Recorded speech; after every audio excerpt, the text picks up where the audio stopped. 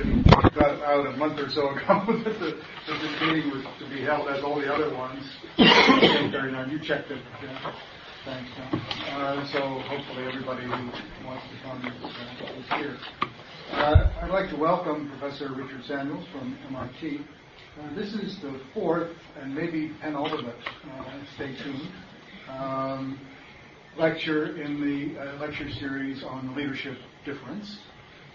I'm particularly thrilled to have Professor Samuels here because I discovered his book just by looking at the Cornell Press publications. I had no foreknowledge of it until I got the brochure from Cornell, and I saw Machiavelli's Children there as the title, and I was totally thrilled at the possibility because in my leadership seminar I start with Machiavelli, and I thought it would be very nice to update it to contemporary comparative politics literature. And it turns out in reading the book that I've been totally fascinated with it the first time I read it, and I've been every time since, and I've used it in the leadership seminar, and I'm going to do so again. It really represents, I think, a major advance in studies of agency, more broadly, leadership more specifically in political science. Richard Samuels is the Ford International Professor of Political Science and Director of the Center for International Studies at MIT.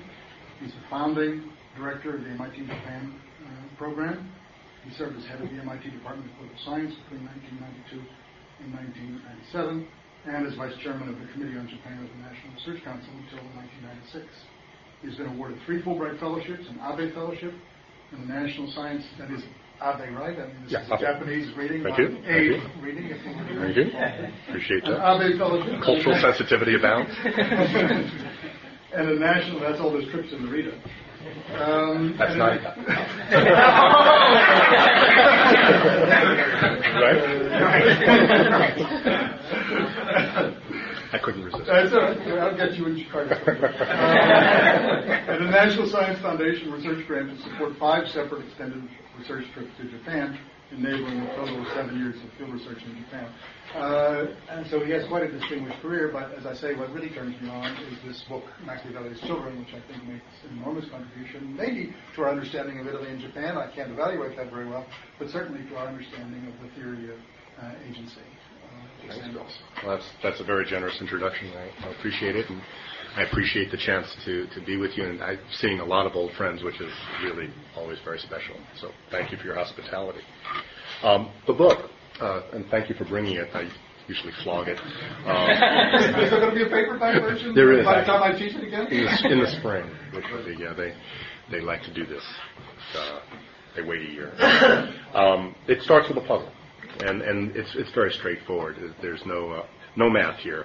That our common sense tells us that leaders matter, that their decisions matter, but that social science, by and large, our theories tell us that constraints are what determine most important things.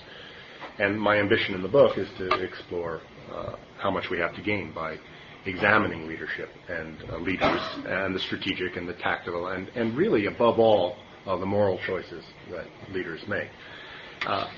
Because history is not only a tale of great men and women, it's not only a tale of their wills and their imagination, but it's partly that, and that part of that has been sort of squeezed out of our understandings to a greater extent than I think is helpful. We need to include leaders in our understanding of the world and in our reckoning, I think, of what's possible and what's desirable in human societies. Again, the moral dimension is something that I think we ought to be paying more and better attention to as social scientists. So in the book, I try to do this in 2 of the world's most constrained settings, that is Italy and Japan, to show how leaders routinely strain at and really stretch to a considerably greater extent than we have ever given them credit for, usually give them credit for, stretch the constraints. That, I stipulate, we'll start by stipulating that constraints matter, that constraints exist. That's not a problem. But arguing against the constraint-based model is, I know, not going to win me many friends in the social sciences. And because I think most of our theories do privilege these constraints. each of the social science disciplines, it seems to me, and I know in this group I am prepared to stand corrected, has told its own version of a great forces story, that great forces are intervening to reduce choice, reduce the range of choice, that the broad repertoire of scholarly explanations that we've inherited, that we've built in some cases, has left too little room, it seems to me, for human agency in general or for leadership in particular. So, just to really simplify enormously, and with apologies to those of you in these disciplines. Hi, Brad. Yokoso.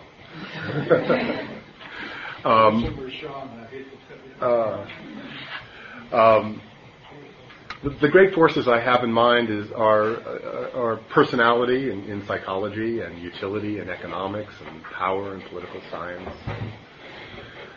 structure in sociology, and culture in anthropology, and I'll get back to each of these along the way. Certainly I'll get back to the issue of culture, because I think that there's a way to think about culture as utilitarian, to bring economics and anthropology together in a way that makes sense, particularly in the context of the histories that I'm going to tell you about Italy and Japan. And to be sure, there are emerging scholarly traditions that are more ecumenical than the ones that I've attempted to confront in this book, but still, it seems to me, the range of constraints continues to dominate, and I think to some extent cloud our analytical lenses.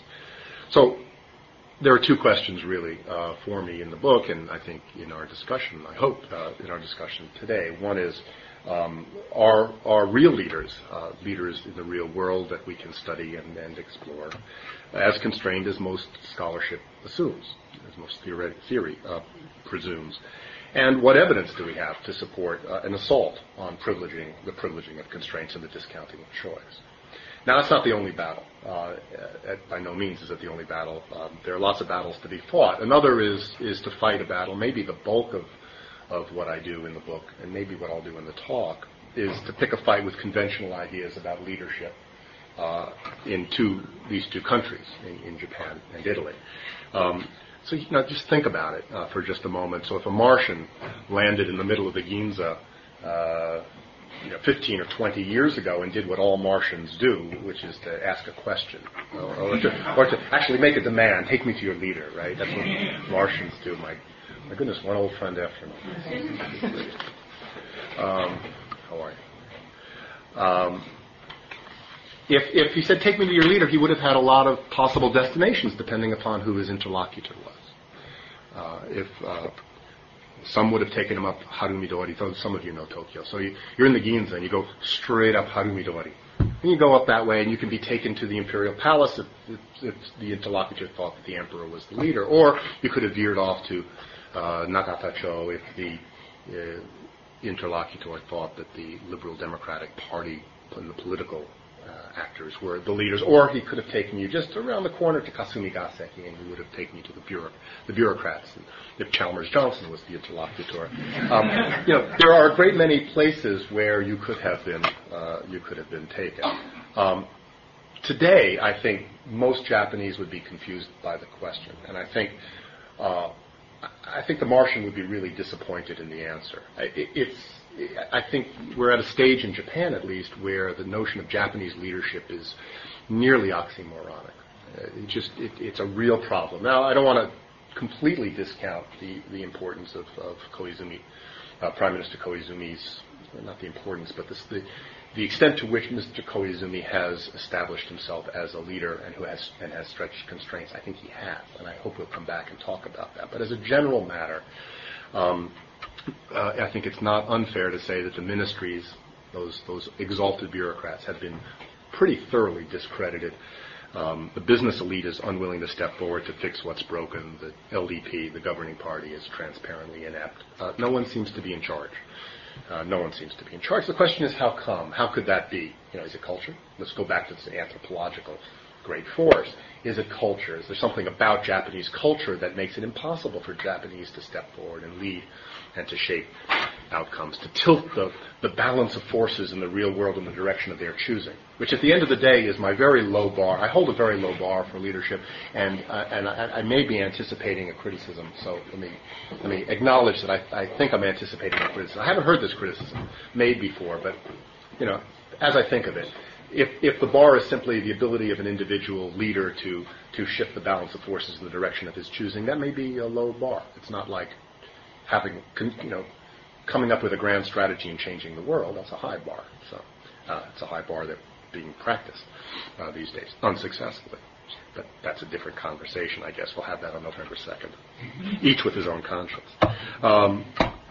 But this notion of Japanese leadership, this oxymoronic notion. So what is this? In the vulgar formulation, and I think too much of what has passed for explanations about Japan has been vulgar.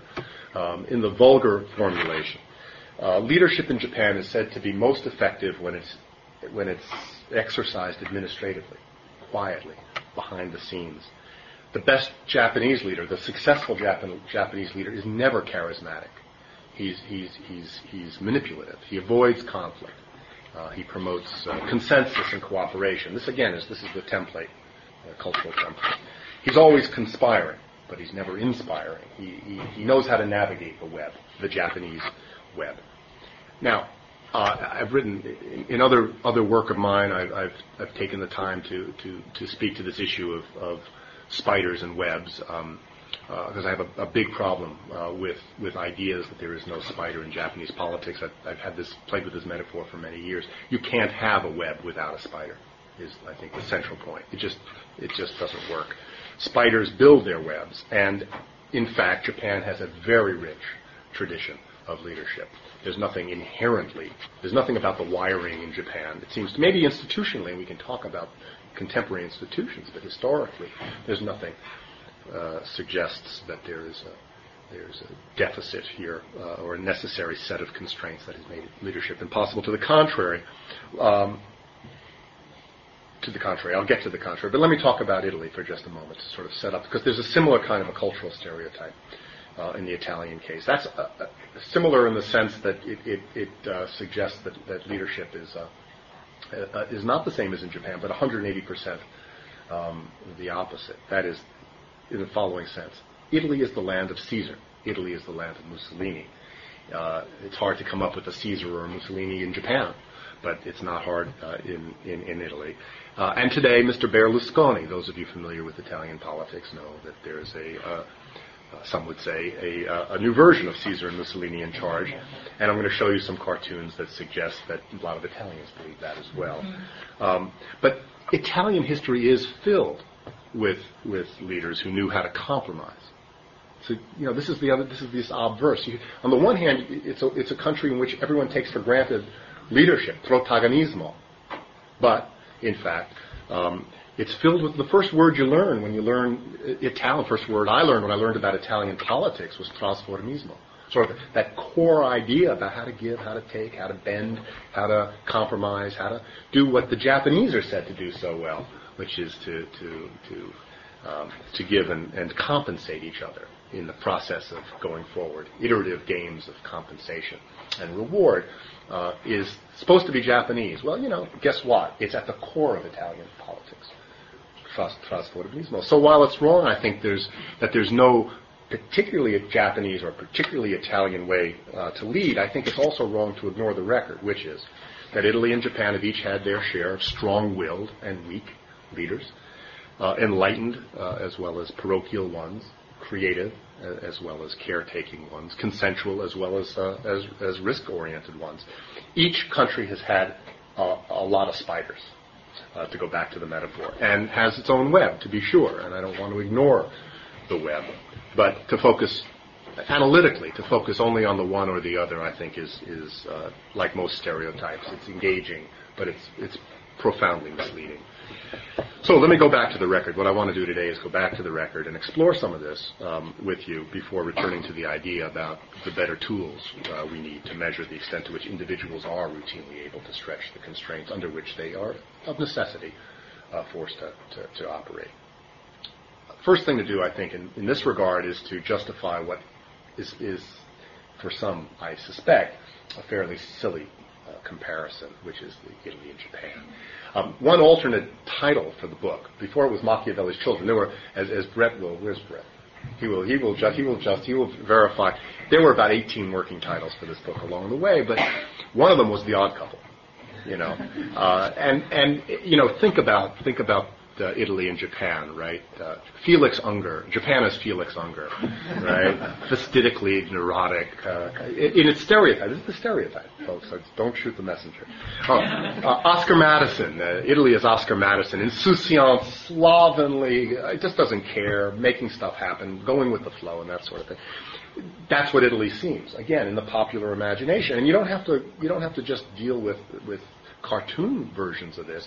Serious thinkers in both countries have presented Italy and Japan, respectively, in exactly this way. Ernesto Galli de la Loggia, who is, he's a center-right, some will say very right, but I think center-right analyst, political analyst, writer in Italy, says that Italy, governing Italy, is not difficult. He said, it's useless.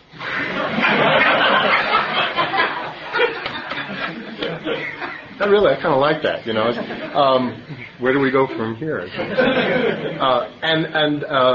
Miyamoto Masao died a couple of years ago, but some of you may have read his work or listened to his lectures. He was actually a government bureaucrat. It's quite an extraordinary. He's a psychiatrist and a government bureaucrat in the Health and Welfare Ministry.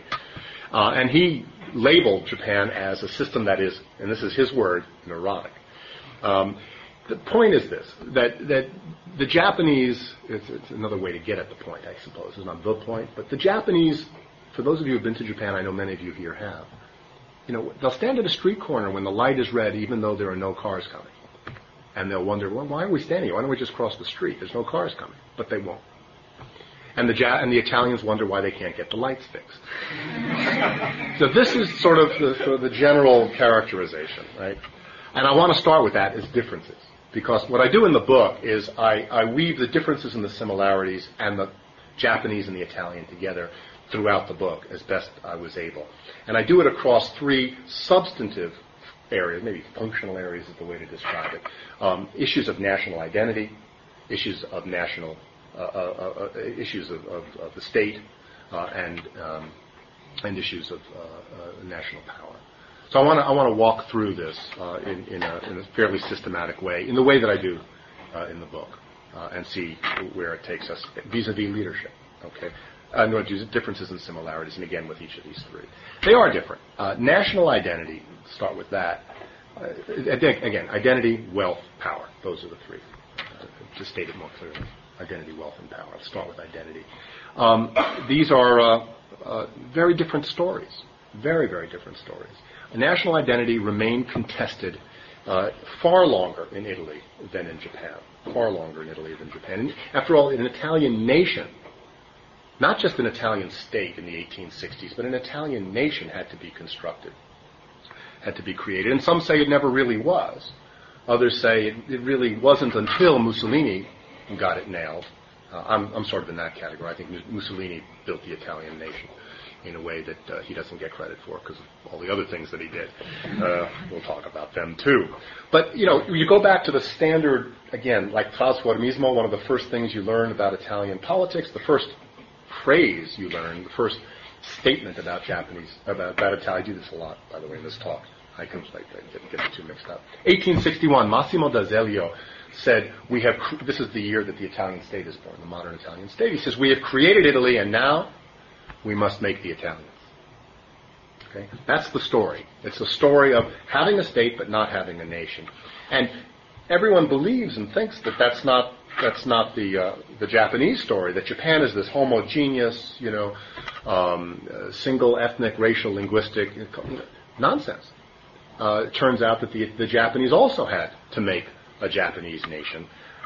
Japanese state builders were also confronted with powerful centrifugal forces. Now we're talking about great forces, and in the world of great forces, the force was greater in Italy than in Japan, certainly. Still, you read Fukuzawa Yukichi, Fukuzawa Yukichi wrote as late as the 1870s that we have a government, but we have no nation. And he was echoing Dazelia, and he was doing it later. He was doing it almost 15 years later, Fukuzawa, standard.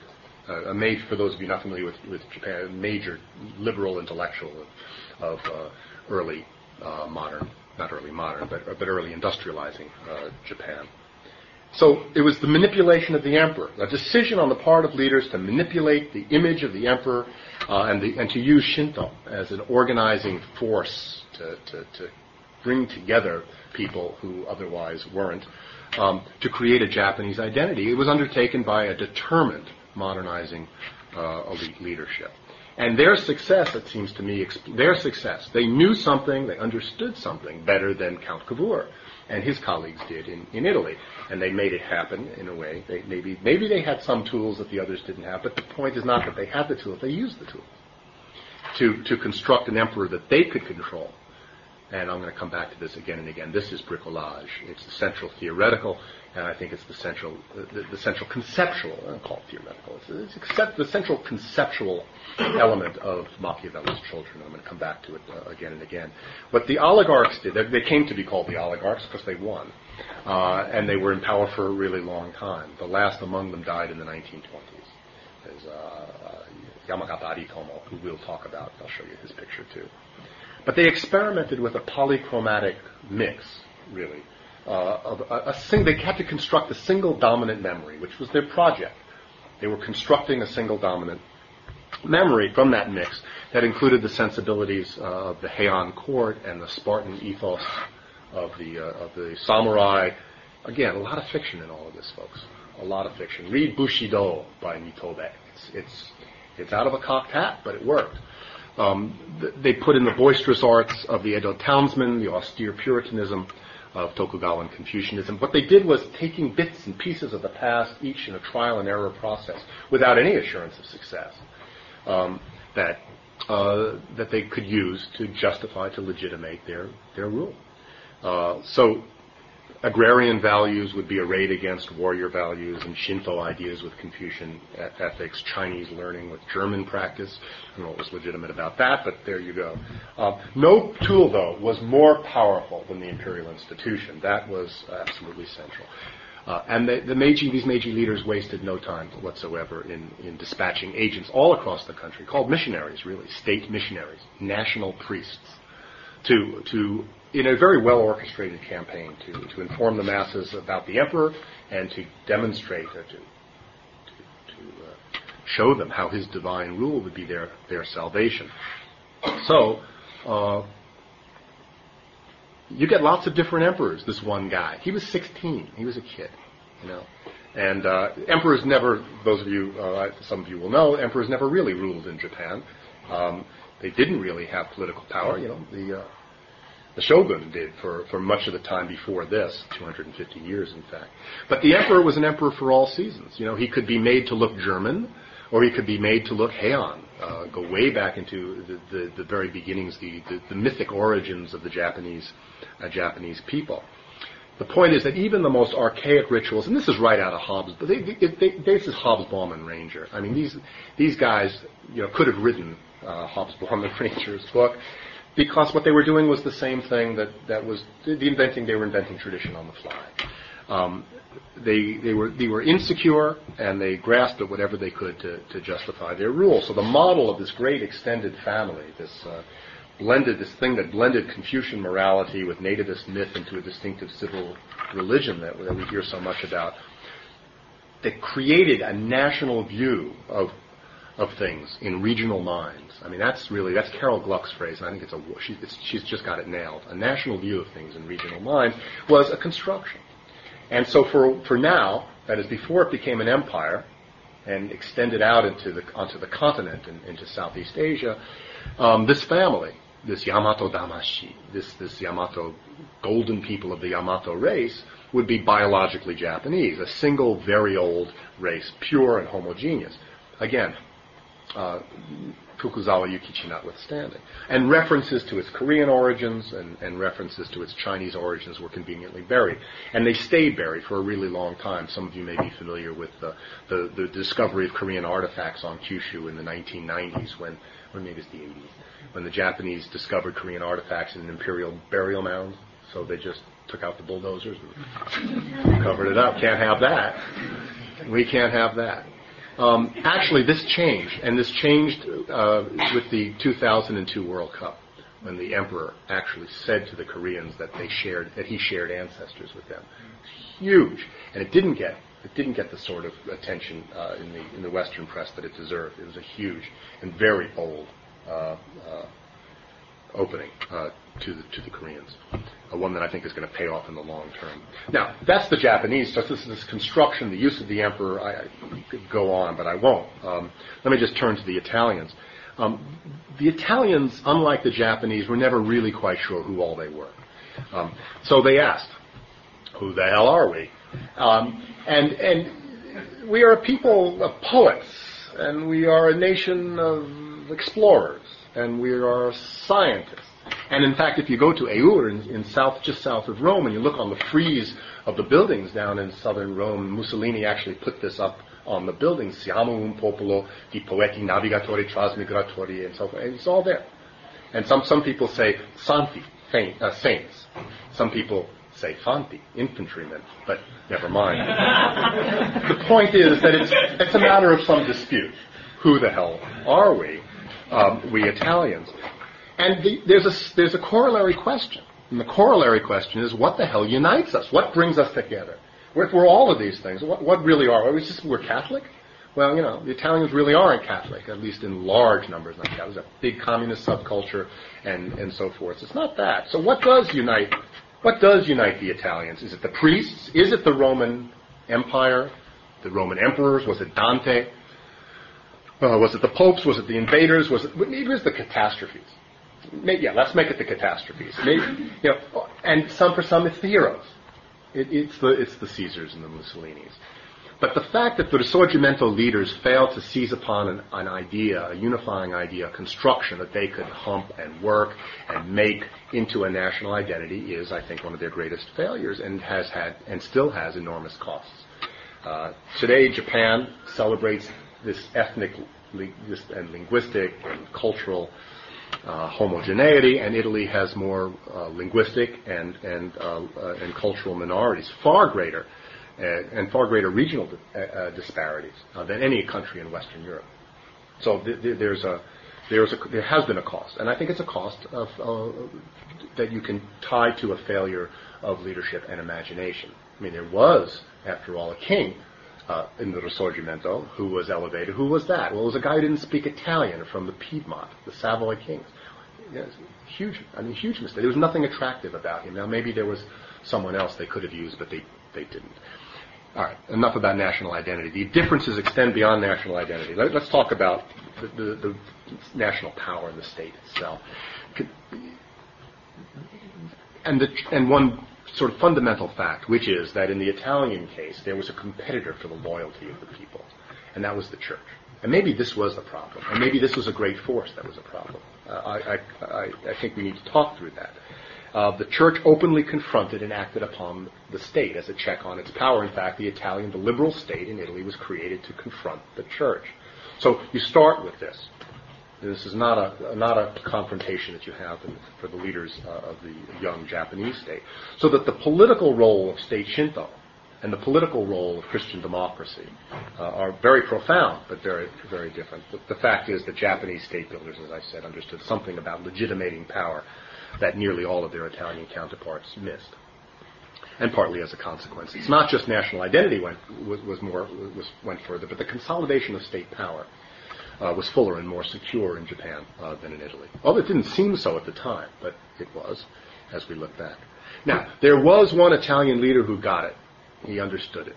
He really did. And he has no counterpart in Japan. I've already mentioned Mussolini.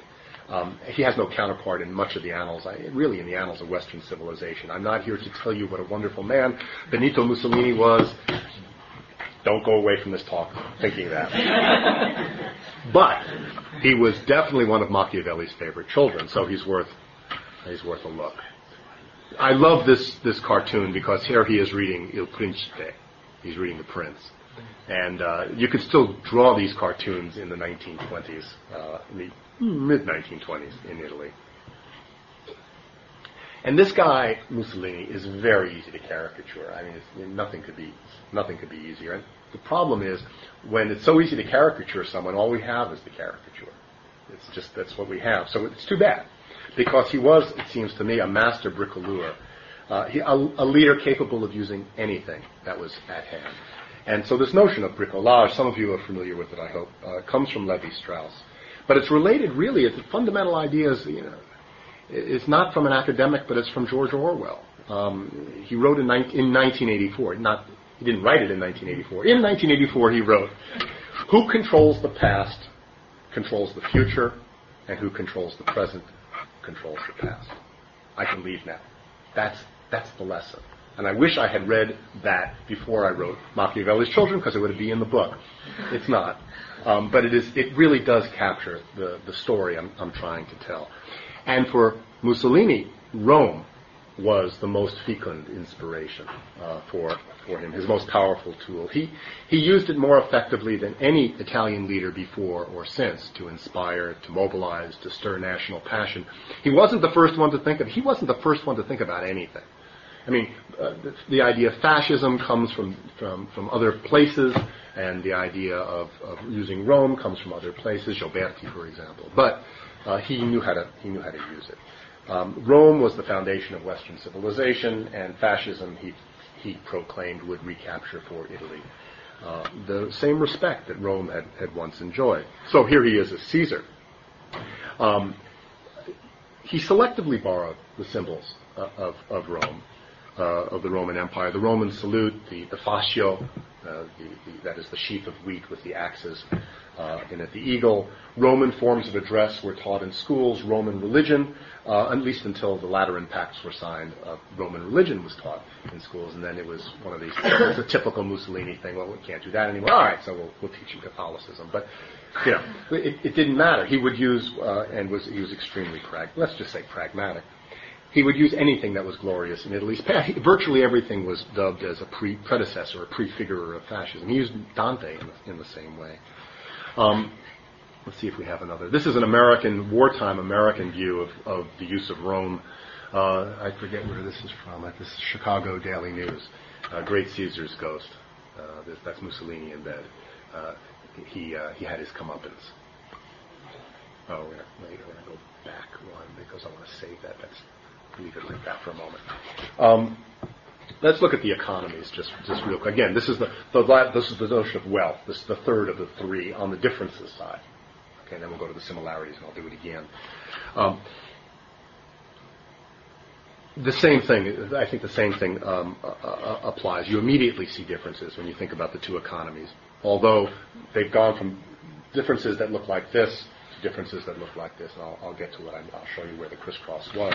But in the Italian context, the term state control is an oxymoron. The Italians have had state enterprise and state ownership and eni and iri and all of this, but the idea that the state can actually run something effectively is well, if anyone's ever tried to use the Italian posts, you know what I'm talking about. But in Japan, the notion of state control is, in fact, the key idea behind economic development, has been since the 19th century. And the debates have not been about whether you have free markets or state control. The debates have been, what kind of state control? Jishitose, autonomous control, or kokkatose, real state control. Either way, the state was in the middle of a corporatist web, and it was legitimate in the middle of that. State participation in markets in Japan has been a fundamental feature, an essence, of the trans-war system of Japanese political economy. But this is a function of choice too. So I have to step back. This is a matter of choice. Italy had an extended debate over free trade and protectionism in the 19th century, and they opted for free trade until it became impossible to sustain it, and then they opted for protectionism, which led them to a trade war, which was disastrous. They just got their timing profoundly wrong and really got beat up over it with the French and so forth. They kept things open until German bankers and Swiss bankers and French bankers and electric utilities, everyone had come into the system, and then they tried to close it, and they lost big time. No Japanese. The debate took place in Japan, but the debate was really pretty one-sided. The people who ran Japan from the 1870s on never really took liberalism seriously. And even when the costs of the program of state-led industrial nurturing, we say, became too great, the cost became too great for the fiscal system to bear, the finance ministers found ways to keep it intact. I won't go into the details here, but I'd be happy to during Q&A. The point is there's a legacy here for both countries. Italian leaders, particularly the liberals and the Christian Democrats in the early post-war period, the first thing they reached for was to seize upon the prospects for an open European trade regime. They went right to the liberal model and they fought for it. It wasn't the perfect invocation of it, but that's what their goal was, right? The Japanese had just lost the war, and they just stayed with the corporatist model, with a few trimmings. Corporatism with some trimmings. They built barriers to the dismantling of barriers, and they liberalized while they protected, and that was the Japanese. So there was this fundamental sense that, but they had choices, and they had debates, and there were pressures to do otherwise. Nothing was predetermined in these choices. Now, when I say they crisscross, and this is where it gets very interesting, it seems to me, is the way in which Italy and Japan traded places in the 1990s. Japan was stable. Japan was consensus-oriented until then.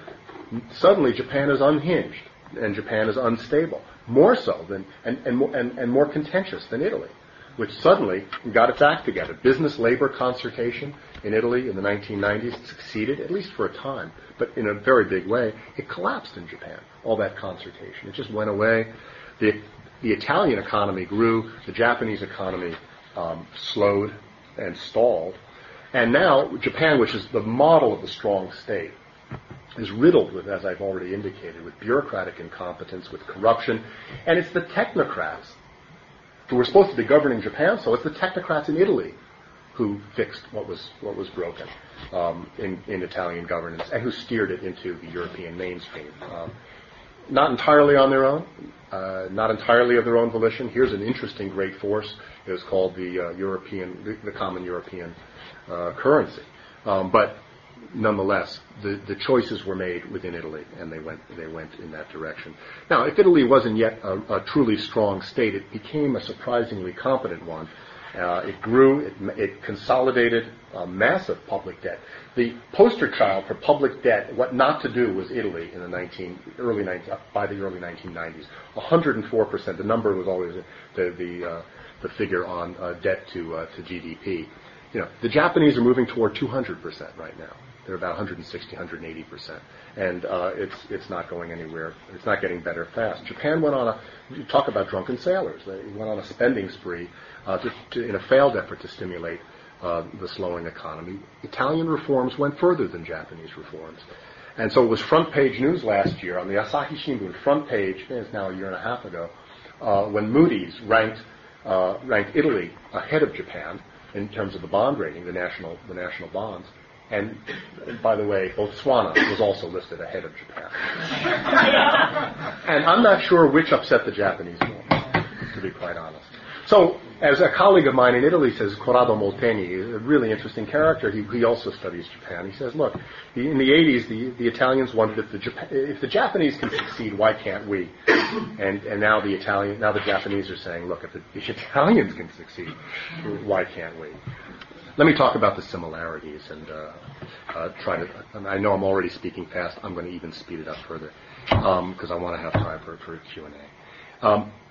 The fact is that few nations have had as many important similarities and common features as Italy and Japan have had. Their political lives have proceeded in an uncanny parallel for more than a century. Neither country even existed as a modern state at the time when the United Kingdom, when Great Britain and the United States had already embarked on their industrial revolutions.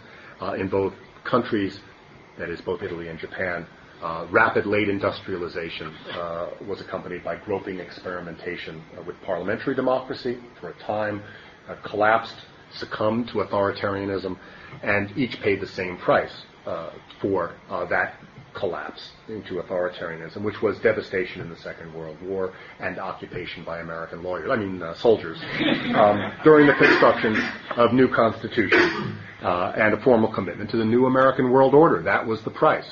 Now that's a great force. Let's stipulate that's the maybe not the mother of all forces, but that's a great force. And I'm not going to try to we're going to talk about within that context what kind of choices were possible. But general statements that attempt to capture the nature of Italian democracy sound really Japanese. You have to sort of know the textbooks on Japan written by Japanese to appreciate this statement about Italy, which was written by Italians. Quote, Italy is in the name a democratic republic, but has never experienced the sort of classic epic-making revolution on which nations like France have founded their democratic tradition. Its, that is Italy's, modern, fluid, industrial society is a recent accretion superimposed on a hierarchical, unchanging, quasi-feudal society. Italy, this is about Italy, but this paragraph just goes right into a Japanese textbook with ease.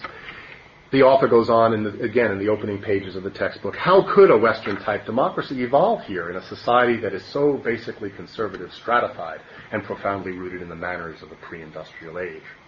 So this sense of being backward is really powerful in both countries.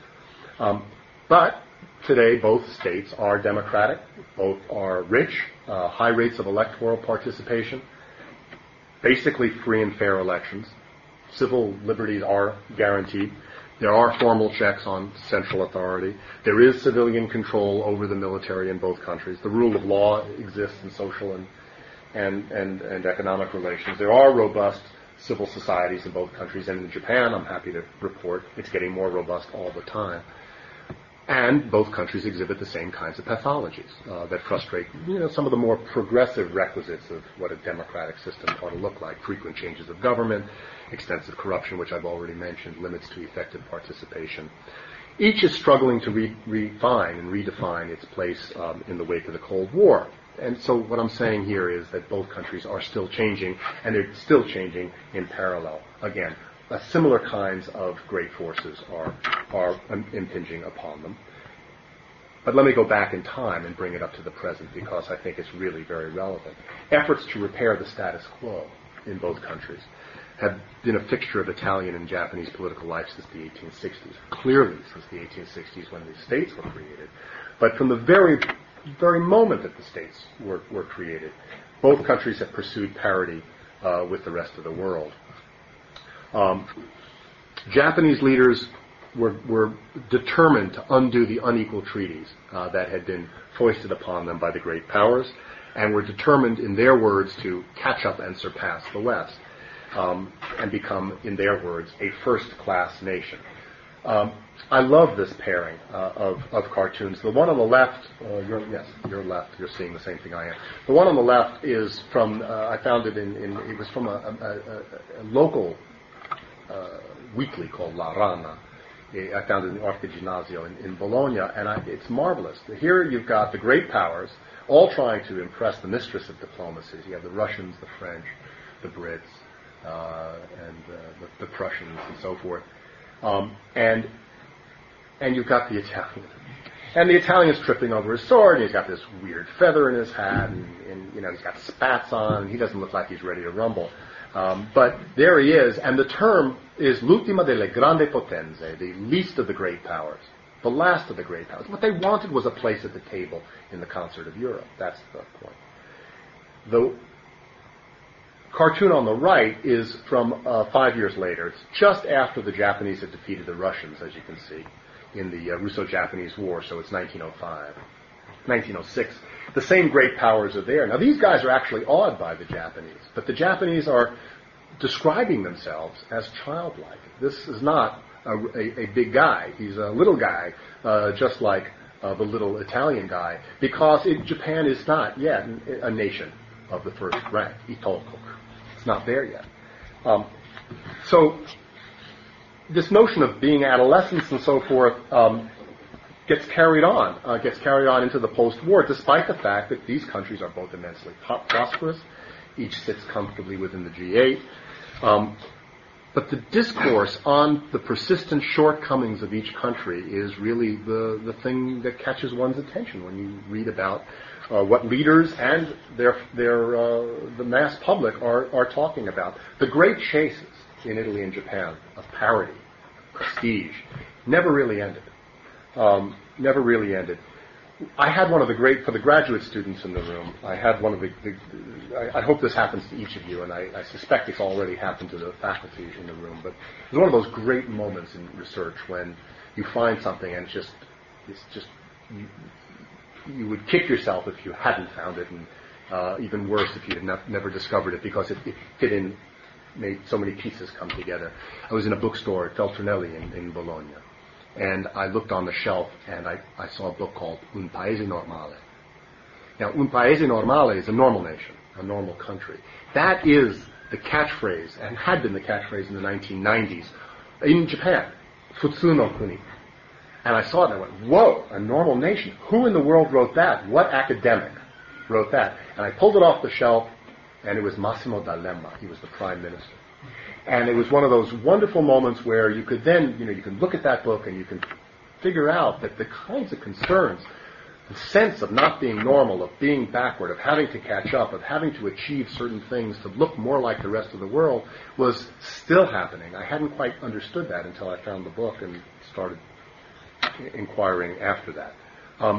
So let me get to the inquiries, not Inquisition, the inquiries that were built around these similarities and these differences, because they focused on leadership choices. And what I did in this book was to take pairs of Japanese and Italian leaders, try to control to the extent possible for the similar kinds of structural constraints, similar kinds of great forces that were operating on each, and have a look and see how they constructed the choices that they made and where they wanted to take their countries. Again, stipulated. Great forces, economic, social, political forces were unleashed by modernization and certainly by late development. But the constraints on the leaders, as significant as they were, masked enormous room for maneuver, room that the most able among these leaders exploited. So what I want to do today, the book it's 15 or 20, I lost count, paired comparisons across 150 years in two countries. It's a fairly big undertaking. I just want to talk about three, and then I'll stop. Maybe two. One of my favorites are these two guys, because I did say the Cold War was a major constraint. This is Alcide de Gasperi on the right, l'uomo solo, a solitary man, and Yoshida Shigeri on the left. Both were prime ministers of the center-right coalition early in the post-war, made their deals with the Americans. Yoshida, I should add, one man Yoshida. One man is one man. L'uomo solo. It's exactly the same. For some it's an epithet. But the question is, within the context of the Cold War, neither was free enough to choose sides. But each really deftly manipulated his country's dependence to gain maximum national advantage as the free world was being formed. Each was centering among a wide array of domestic political forces. And you have to remember, I think it's really important to remember, that while the United States cared a lot about whether Japan would stay neutral or Japan would go off into the communist camp, it cared only that Italy might go off into the communist camp. It didn't care if Italy stayed fascist. It didn't care about democracy in Italy. It didn't care about any of that any more than it cared about continued fascism in Portugal or in Spain or in other countries. It was de Gasperi who made this Mediterranean. Remember where Italy is. I should have a map. But Italy is not in the North Atlantic. He was the one who took the lead to make sure that Italy would be part of NATO. He was the one who, because he was a German speaker, he's from the Alto Adige, he was able to speak over beer with Adenauer and Schumann to work out the details, the beginnings of the European steel and coal community. He brought Italy into a set of relationships that Italy could easily have been excluded from. Yoshida, the other thing I should say is the Vatican was perfectly happy to go neutral. The Vatican was worried that by allying with the United States, it would hurt its power and the resurgence of its power on the peninsula and elsewhere. And it was De Gasperi who convinced a reluctant United States to support Italian participation in all of these activities. So you have choices made that weren't necessarily different in the two, but created in fundamentally different ways that had enormous consequences for where these countries ended up during the Cold War. What Yoshida did, I think, makes him the most outstanding political leader in post-war Japan, because Japan's grand strategy, this is the subject of my next book, please ask me about it. Japan's grand strategy is run through, organized around the Yoshida Doctrine. That is what it's about. And that Yoshida Doctrine was a bargain he made with the United States that the guys to the right of him in the party were opposed to, and the guys, everyone else to the left was opposed to. He constructed a solution that nobody saw, that nobody understood, nobody imagined. And it stuck in a way that is today the basic security doctrine of Japan and the glue that holds together the U.S.-Japan alliance. Again, I really would love to talk about that. Randy, are you still here? Okay. Ask me about that, Randy. Okay. Me on my other question. Oh, good. It's an old trick. Yeah, you know. So I fall for it already. Yeah, I love having you here. Glad you came. Okay, so these guys, Kishi and Fanfani, ask me about them if you like. More, but this is the last pair I want to. I'm running out of time because I just always do this. I really love this material.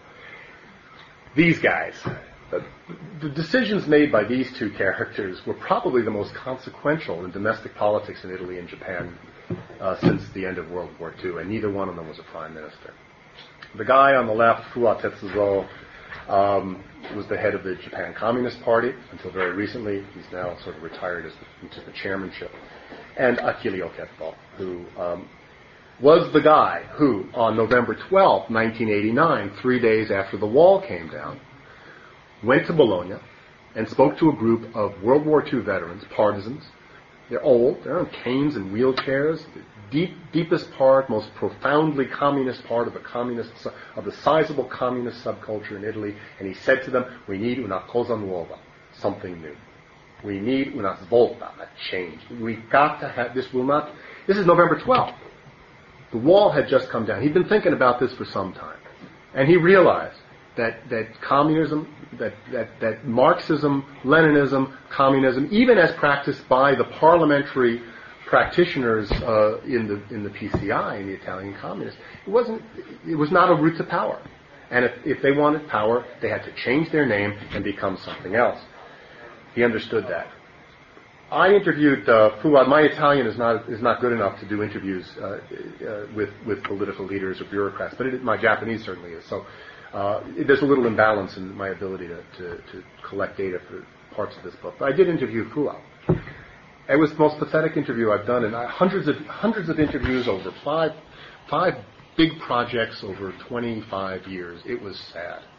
Here he was, sitting in his office with sound trucks, right-wing sound trucks out on the outside, blaring, just screeching at everyone, and sort of trying to talk under that noise, and insisting that scientific socialism has always been correct. It will always be correct. The problem was guys like Lenin. Not guys like Marx and Engels, and we're going to stay the course. And so when I said to them, the Italians actually got rid of the idea of vanguard of the proletariat, and they lost terms like, these kinds of revolution, kakume. And he said, oh, no, we're never going to change that. Well, that was a time when he was already leading a fairly pathetic parliamentary force. That parliamentary force was cut by almost 2/3 in the next election, and it doesn't really exist as an organized political force today. It's down to, I think it went down to 6 or 9 seats in the Japanese Diet of 512, 511. I'm sorry, 500 in the lower house now. That's the old number. And it's just not a force. Now, I think it could have been a force. I think he could have done in Japan what Achille Otetto did in Italy, which was make that choice, find a way to work with the center, the rest of the center-left, and take power, which is exactly what the former communists did. Not Refondazione, not the people who refused to change the name, the refounded communists, but the Olive Coalition. And the center-left, until Berlusconi came back, had been governing effectively and brought Italy into the mainstream of modern Europe. Okay, big choices, consequential choices. So where are we with this? Let me end by talking about some of the sort of the central lessons. Let me see. Is there another one of these guys?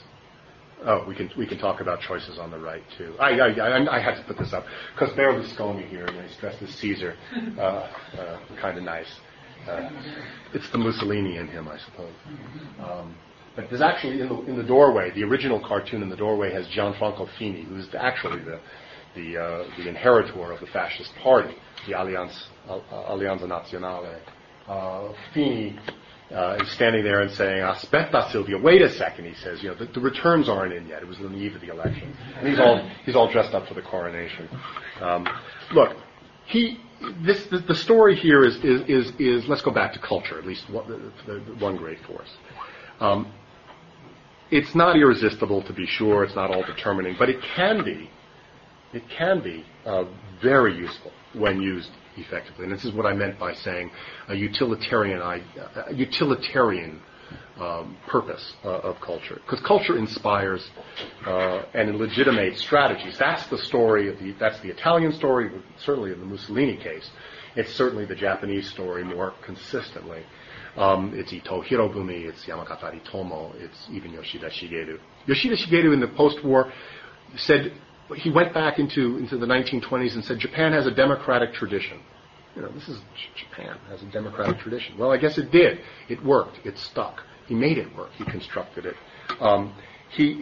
The point being that you can do that and give culture great force. And we see it in Mr. Berlusconi. Berlusconi understands this in the way that Mussolini did. And I'm not saying they're both fascists. I'm not suggesting that. What I'm saying, though, others will suggest that.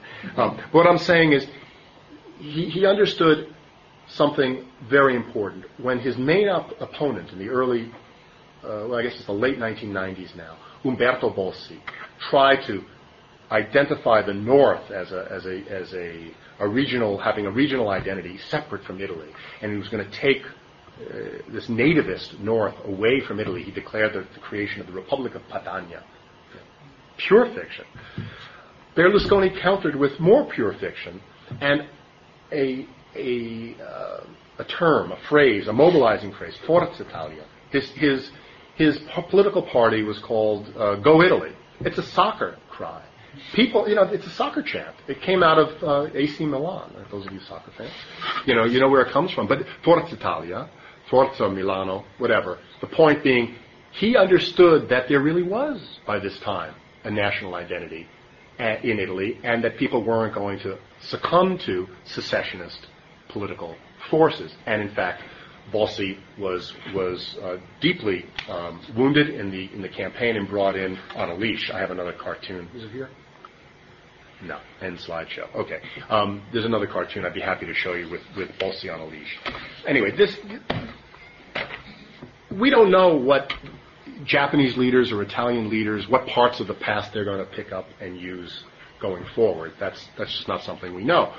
But following Machiavelli, I think we ought not be surprised by what they select or how well they succeed. I think that's one of the really important findings of the book, which is about whether history limits possibilities and really speaks to social science. I wanted to come back to this in closing, because we have in our social science toolkit a set of ideas about how history limits possibilities, but we've seen real choices being made across more than a century and a half in two surprisingly similar places, different choices. And there's choices that have stretched or sometimes transcended the constraints of culture and of institutions in sometimes sharply discontinuous ways. But they didn't follow any single institutional logic. They didn't follow any single technological logic. At critical times, and you'll have to just take my word for this because I didn't talk about all the cases, but at critical times, whether it was the choice of Mussolini for war in 1940, or De Gasperi for Europe, which I did talk about, or Yoshida for free riding or cheap riding, which I did talk about, there were plausible alternatives out there. Some leaders failed to perceive them. Others understood them. So Cavour didn't understand what Ito understood in the 1860s. Mutol Sanji understood something that Alessandro Rossi didn't in the 1890s. And as I've already said, Fua and Oketo had different takeaways from the fall of the wall. So that history, rather than limiting or channeling choice, which is, I think, a very popular approach to understanding and using it for political science, actually, I think, multiplies possibilities. And we don't want to miss how history becomes, I don't want to say completely bottomless well. That's a little hyperbolic. It's a lot hyperbolic, but, that's who I am. But I don't want to say that. It's not a bottomless well of resources, but particularly able leaders can look and find things to use so that they don't have to bully and they don't have to buy, they can inspire. And inspiring is cheaper. And that's, at the end of the day, a really important lesson. And the accompanying lesson, and really, truly the final point, is that there's an ethical claim about the need to understand leadership here, which is to revive notions of individual responsibility and culpability at a time when each has been devalued, especially in Japan. And certainly in Italy, but also in the United States. So let me end with that. Apologize for having gone on longer than I think you bargained for. Thank you.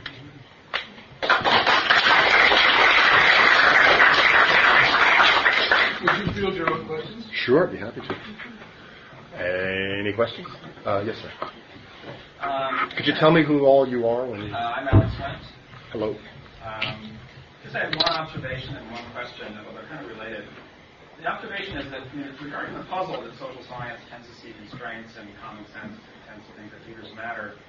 I wonder if that stems from a temporal asymmetry between the two. That social scientists are inherently backward-looking, past-oriented, because the past, in a sense, is already determined as closed. Okay? And so it makes sense that constraints loom large if we're trying to narrow down sort of the variation and sort of figure out exactly what happened and when it happened.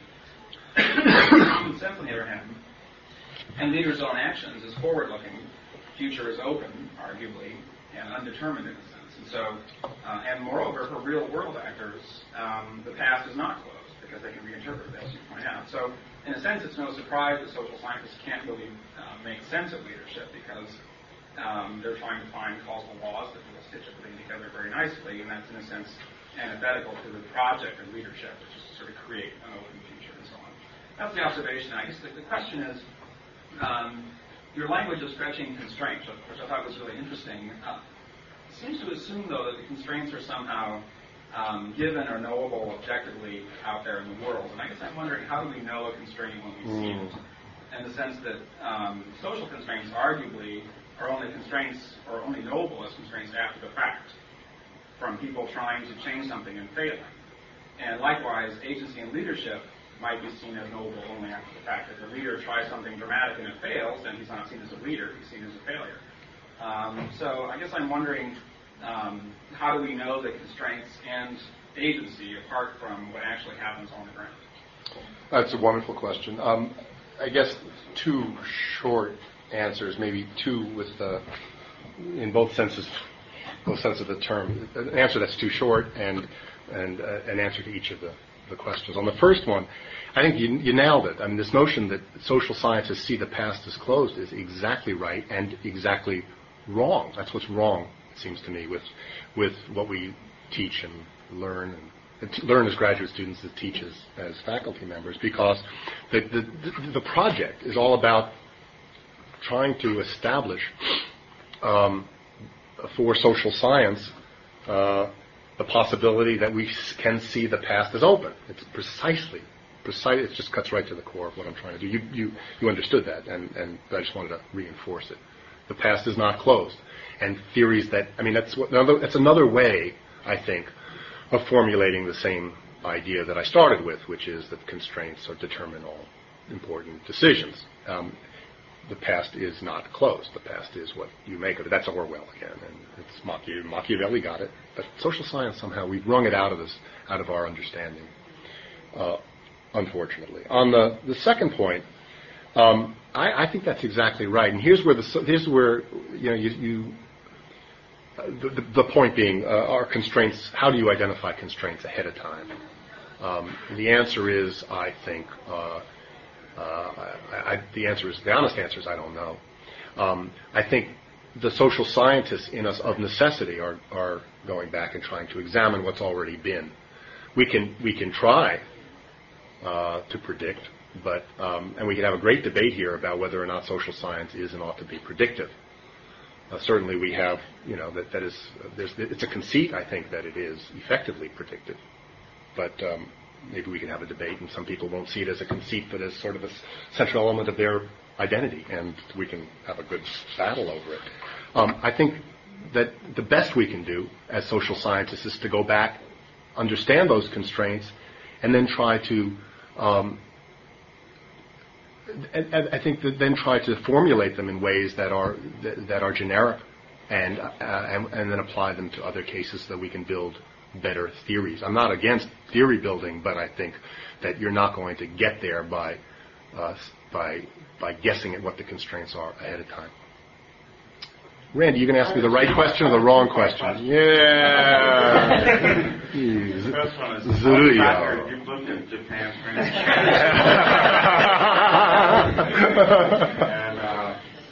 What was the first one? I forgot what I asked you to ask me. Japan's grand strategy. What is Japan's grand? Yeah. Oh, no, that wasn't the question. There was a more specific question. But go ahead. That's Yeah. all I can remember. Oh, God. And now to the question you wanted to Write it ask. down and give it to me in advance. I want my money The other back. one sort of a comment. I mean, I'm working on a conclusion to a book which I had to rewrite. And when I was reading the introduction, which I really enjoyed, I thought the comment it's similar to what Alex is saying, that, but in a different way. I mean, I think you're posing structure, and I think you're doing it correctly. I mean, the way the field, at least international relations, are comparative. I don't know how comparative. In international relations, I think there's this notion that leaders and agency are somehow antithetical to structure, because structure constrains, leaders don't have choice. So you would think weak leaders, therefore, will be buffeted about by forces beyond their control, like automatons, or as you described, a cork in the ocean or something. They're just buffeted about. Okay, but I don't think actually, and when you look at the theories, and this is the point of my book, is that structure often is in international relations balancing, or if you look at Mearsheimer, it's expansion. States expand when they can. These are very costly behaviors. And weak leaders don't expand. Weak leaders don't balance, even when they're threatened. Look at Britain and France in the interwar period. Weak leaders, you have this enormous threat. If that isn't a structural constraint, I don't know what is, of Hitlerism, right, or Mussolini, and yet they didn't balance because they were weak. So I think that our notion that there's somehow weak leaders and structure go together, or to put it another way, that strong leaders and structural incentives or constraints are somehow antithetical, I think is wrong. I think the two really should be married in a grander theory that says, the worst kind of leader is one that is weak and constrained by domestic forces and constrained at the international level. And the opposite would be a leader that's going to do everything we say in our theories is a strong leader of a unified country that has strong structural incentives. Randy, what do you mean by weak and by strong? Well, I mean, it's similar to, I can't reiterate what he said. The chapter is so well written, I would even bother to try to rewrite a word of it. But I mean, the idea of inspiring heroic leaders. Or I'm not actually arguing this concluding chapter, which is heretical, that because I'm a realist, that the best real estate is a fascist state. Because you've got heroic vitalism, you've got this notion of unity, a mythical past. I have a list of 20 words that just go perfectly with Mearsheimer. Read Mearsheimer's Strategy of the Great. Whatever it's called, the latest book, this about. Right, and that states always should be maximized. They're all revisions. They all maximize power. Well, that's a fascist state. That's what they do. If we lived in a world of fascist states, then everyone's Mussolini, Hitler, and states like that. Well, then sure, they would react just like your show. So I guess that's what I mean by a heroic sort of leader, one that can, give the public something to, unify around, and a plan of action that's bold, that's going to entail costs, but that the public will willingly sacrifice and get behind them. Does that ever happen? I don't know. I mean, if you look at these cases where you can see surveys, presidents or American presidents or leaders in other countries, when you take bold actions, there's usually not an enormous consensus in support of them. And they usually but sometimes depends. I mean, Bush went ahead. Did what he did. I just thought that, yeah, I know. Obama did what he did with the country. It's an argument about cost, and I respectfully, I think the Iraq War is a low-cost enterprise. I mean, you're talking about 1,000 deaths. I mean, compare that to the Battle of Stalingrad. How many people died in that battle? The Russian people here. Somebody, millions and millions and millions, right? We can go into Vietnam. We complain so hard, but we lost 55,000 troops over 8 years. I mean, compared to what Russians and Germans and French have lost recently, or even I'm sure the Japanese in the Second World War. I mean, I don't think these are, incredibly huge, costly decisions. We didn't go into them thinking they would be. I could listen to Bert and Randy. Thank you, Bert. Let me just to Randy's. I'm reminded. Randy question. That's a Randy question. I love it. It's fine. I'm used to it. He'll tell you. He'll tell you a story later. No, he won't. No, we're not going to go there. So, I was at APSA. It was about 10 years ago. Some of you may have been at this. Bob Putnam was the author meeting his critics, and he was just sliced and diced in order by Suzanne Berger, took him apart. Theda Skocpol took him apart. Then J.Q. Wilson came in from the other side, just destroyed him. And he was, everyone's in the audience sitting there going, "What in the world is this?" Is all about making democracy work. It was, he was just crucified up there. And I thought, what in the world is he going to say? And what he said was, well, "This is all very helpful. What I'd like to do, actually, rather than dwell on my last book, I'd like to talk about my book." I just thought it was brilliant. I'm not going to actually do that today.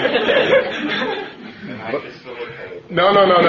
You just reminded me, But let's talk about Mussolini, actually, because you mentioned Mussolini. So here's, fascists balance. So here's Mussolini, and it's May 1940. I could go back to 1938, 39. Mussolini was playing Hamlet.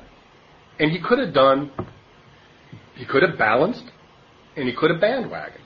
He could have fallen for the affection that was tossed his way by Churchill.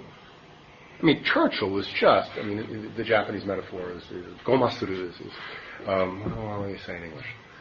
Flattering. Flattering? What? Yeah. Brown-nosing, that's even better. So Churchill was, you want the Mediterranean to be an Italian? We'll give you the Mediterranean. We'll work with the French. We'll get the French.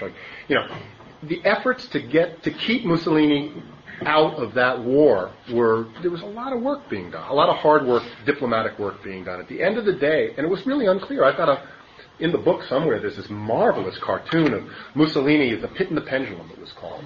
And there's this pendulum swinging over his head, and he asks, the bubble over his head is, which way should I jump? And it's toward Hitler or toward the Allies. Which way should if you can find it, that'd be great. It's a gorgeous cartoon, but it really does, there it is. No, not that one. The one with Mussolini in the pendulum over his head. That's a little later. What year is it? 1940. The cartoon may have been 38-ish, 39. I'm not sure. That's a good question. But the point is, he finally jumped. But he didn't have to jump in that direction. There was plenty of... we were writing the history now, it's back to Alex's question. If we're writing it now, there it is. Which way should I jump? And it's wonderful. There was nothing predetermined about that choice. But everything consequential about it. Everything consequential about it. And so I'm not so sure. I mean, you talk, yeah, you're a realist and you balance of power, and I understand all of that, but, it doesn't tell us about enough about what actual choices leaders are going to make to balance and bandwagon. Mussolini could have gone either way, but Yeah. maybe prior to 35. But it's clear after 1935 that if Mussolini wanted that second Roman Empire, he couldn't get it by aligning with France and Britain, who had so many interests in the Mediterranean. They said, whatever you want in the Mediterranean. He actually mobilized troops up into the Brenner Pass earlier, 32. He actually, when Hitler looked like he was coming through, Mussolini sent troops out to meet him. Okay, fast forward a little bit, you've got a situation in which it's not so clear that the French and the English were going to deny him goodies in the Mediterranean. They were promising him goodies in the Mediterranean. Not when he went to war with Abyssinia in 36, and then it became clear that he couldn't have what he wanted in North Africa or the Mediterranean. So Hitler, the Dolphus-Austria thing happened before 1935. Yeah, it did. And look, I just don't think that we know enough. Not that we know enough. It's not a matter of empirical knowledge at this point. That our theories are powerful enough to tell us how hard leaders are going to choose for balancing. We could disagree as to whether or not they're going to choose to balance or bandwagon. But the question of how hard they'll balance, what kind of resources they will dedicate to that balancing effort, whether or not they'll avoid it, for how long they'll avoid it. We don't have a structural explanation for that stuff. I don't think. I look forward to reading your next book. But I just don't think we have it. I just don't think we got it. Yeah. My name is Nanako and I'm from Japan. And I want to explain my question, but I slightly don't get it. Regarding your case on the communist leaders, who was it so? You compared it with the Italian leaders who were willing to abandon the traditional communist ideologies. But looking at how the parties developed in Japan after World War II, the LDP was like a right party, like in 1955, when it the first established. And there was a socialist party, but at the time developed like 60s and 70s, and LDP moved towards the center, and the part of the Socialist Party moved towards the right, and then they split between two. So it's not simply because there is no space in ideological spectrum, there is no place for the Communist Party to sit. And so for my question is that just because the leader didn't stress the constraints, it's not they didn't do anything, but the inaction is also the way to stretch the constraints. Because if the communists change their ideology towards the right, maybe they don't do this at all at the present time. So maybe it's just choosing the better of their work. That's a really good question. This actually comes up from time to time, which is people say to me, look, you compared the communist parties because they both use the hammer and sickle in their iconography, but the functional equivalent of the PCI in Japan was not the Communist Party of Japan, but the Socialist Party, the Japan Socialist Party. That's it's right. I mean, there's truth in that. But I'm not going to try to defend the choice, but I want to speak more directly to your question, which is whether there was space for the communists to move. And for this, you really have to go back and look at the sequencing of events. It's 1989 when the wall comes down. By that time, the Socialist Party had ceased to be a political force in Japan. And actually, that was the one chapter I didn't write in this book. This book it's monstrously long already. But there was one more chapter I wrote half of, which I didn't put in there. It was going to be on the Socialist Party and what happened to it, and its failure of leadership. And I was going to compare it to Andreotti in Italy. What happened to it, and this is really very relevant to your question, was in the early 1980s, a man named Nakasone Yasuhiro, Prime Minister Nakasone, found his way to power in alliance with big business. The Keidanren, Doko Toshio, the chairman of Keidanren, had tried out another LDP leader, Suzuki Zenko, who failed to make good on the promise to reconstruct the finances of Japan. to reduce taxes and so forth. That reconstruction effort was picked up by Nakasone, and it was a genius of leadership. I ended up writing that half of the chapter, ended up in the Journal of, if you're interested, the Journal of Japanese Studies, January last year it was published. And here's what he did. He took up the cudgel of reconstruction of the Japanese national finances and administrative reform. Okay, administrative reform. In so doing, he was privatizing the national railways, and he wanted to privatize the Postal Service, National Railways, and NTT, the telecom monopoly. In the process of privatizing them, which he succeeded partly in doing, in the process of doing that, he was destroying the political base of the Socialist Party because it was Sohyo. It was the Federation of Trade Unions, which were based in the publicly owned sector. When the publicly owned sector was no longer publicly owned, Sohyo didn't exist anymore. Rengo took over. Now, this is before 1989. Rengo comes in. Rengo comes in, it's very conciliatory, it's conservative, it's sucking up to the right. It's no longer a force for labor. It's gone. The left was destroyed. So, to make a long story short, actually to continue the long story, I suppose, I interviewed Nakasone, and I said, when you did administrative reform, you destroyed Sohyo. When you destroyed Sohyo, the Socialist Party went away. I said, was that your goal from the beginning? I mean, that's what you're interested in leadership. You want to know, did you have a strategy? Was that the strategy or just a byproduct of having done something?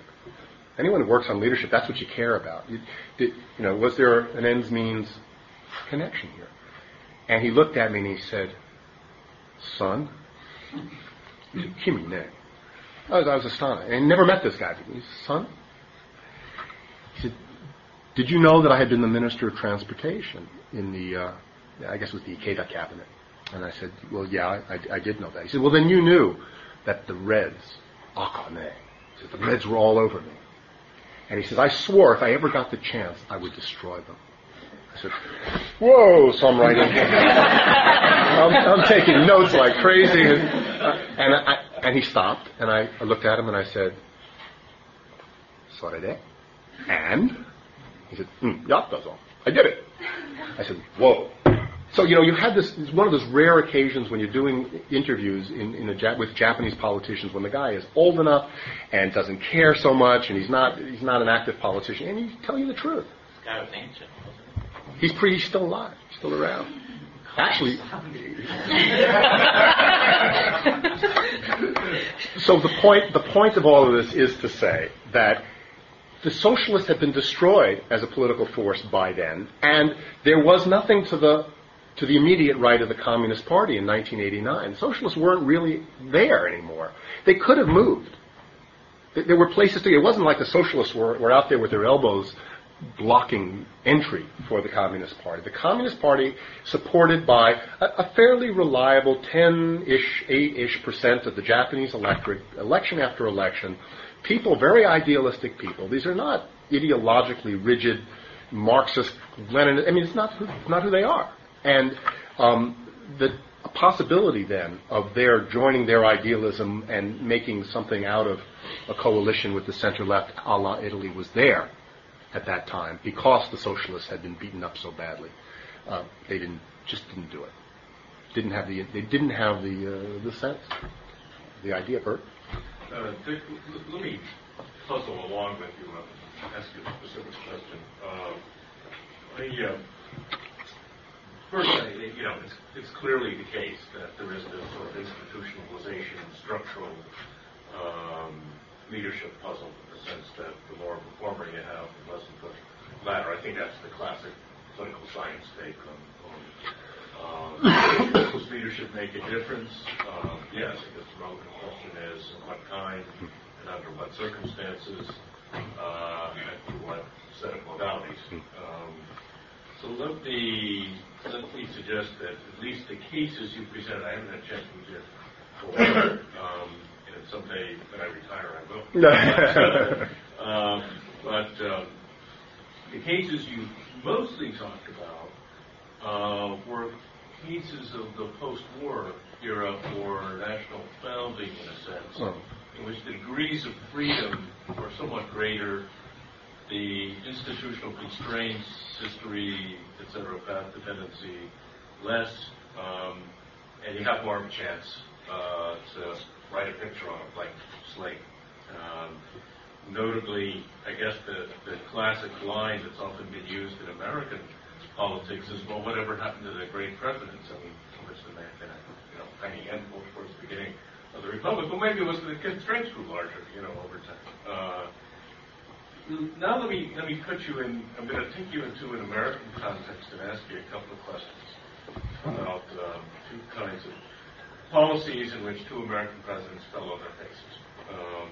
Energy policy, public good, involves lots of costs, maybe long-term benefits, but as you know, politicians discount the future, as do we all.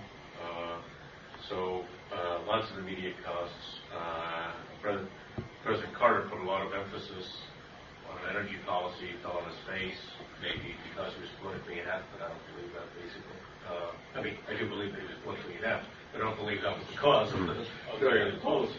The second was healthcare policy, which President Clinton proposed, in which 60%, roughly 60% of the American public kept saying they sort of thought that there should be, throughout all of this period, though if you attach Clinton's name to it, it went down from about 60 to about 40. Lots of, with three seemingly contradictory goals: lowering costs, increasing universality, I guess by definition of that too, unless you're already there, and managing equality. Pretty impossible task, actually. So he fell off the face.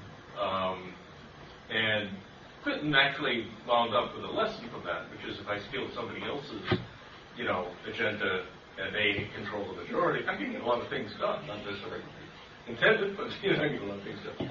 So what do we learn about? What are the lessons we learned about leadership in these conditions these days? Oh gosh. I got to write that. Yeah, I'm writing everybody's book for them. This is hard. I guess I'm not sure. I'm not convinced that it's the constraints that killed energy policy for Carter and the constraints that killed health policy for Clinton. I guess I can be convinced that they were.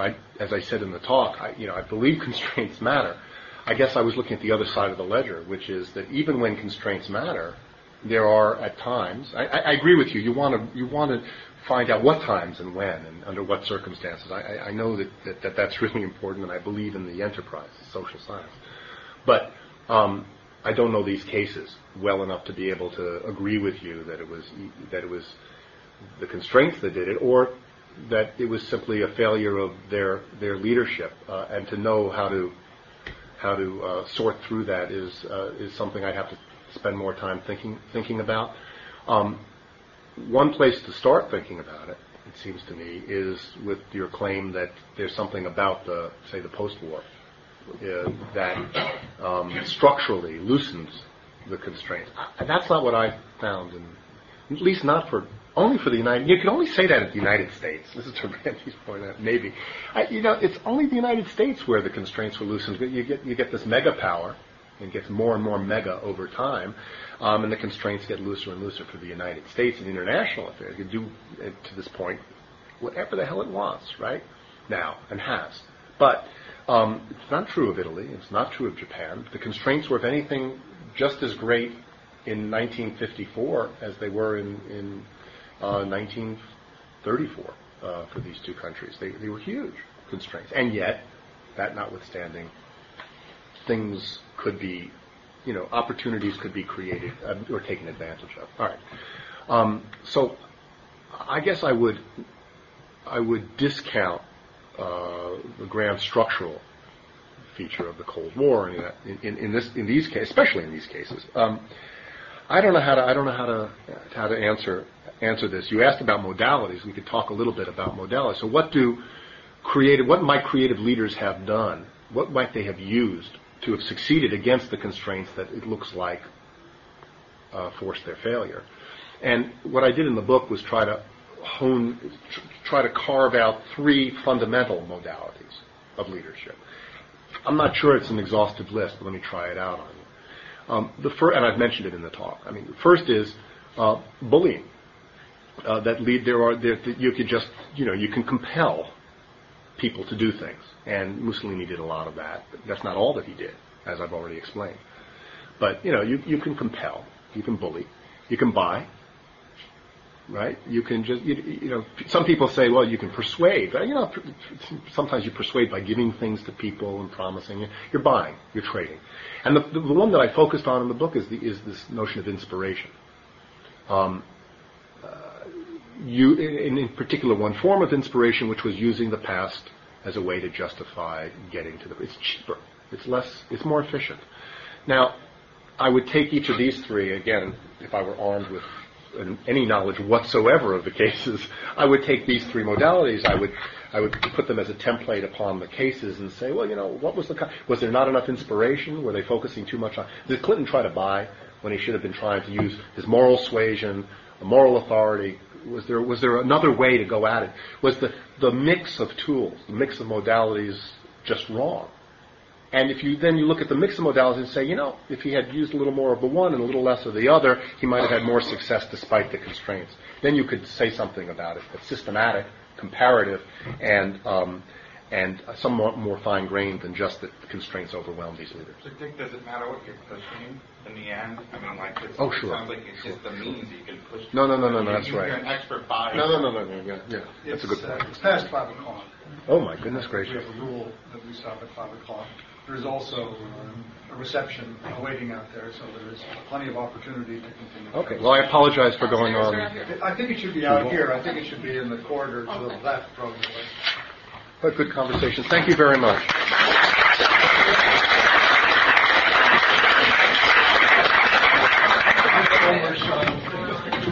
There's great cheese and wine. Cheese and wine. And Bill had cut it all himself. I bought it. Of course. Glory of Western civilization.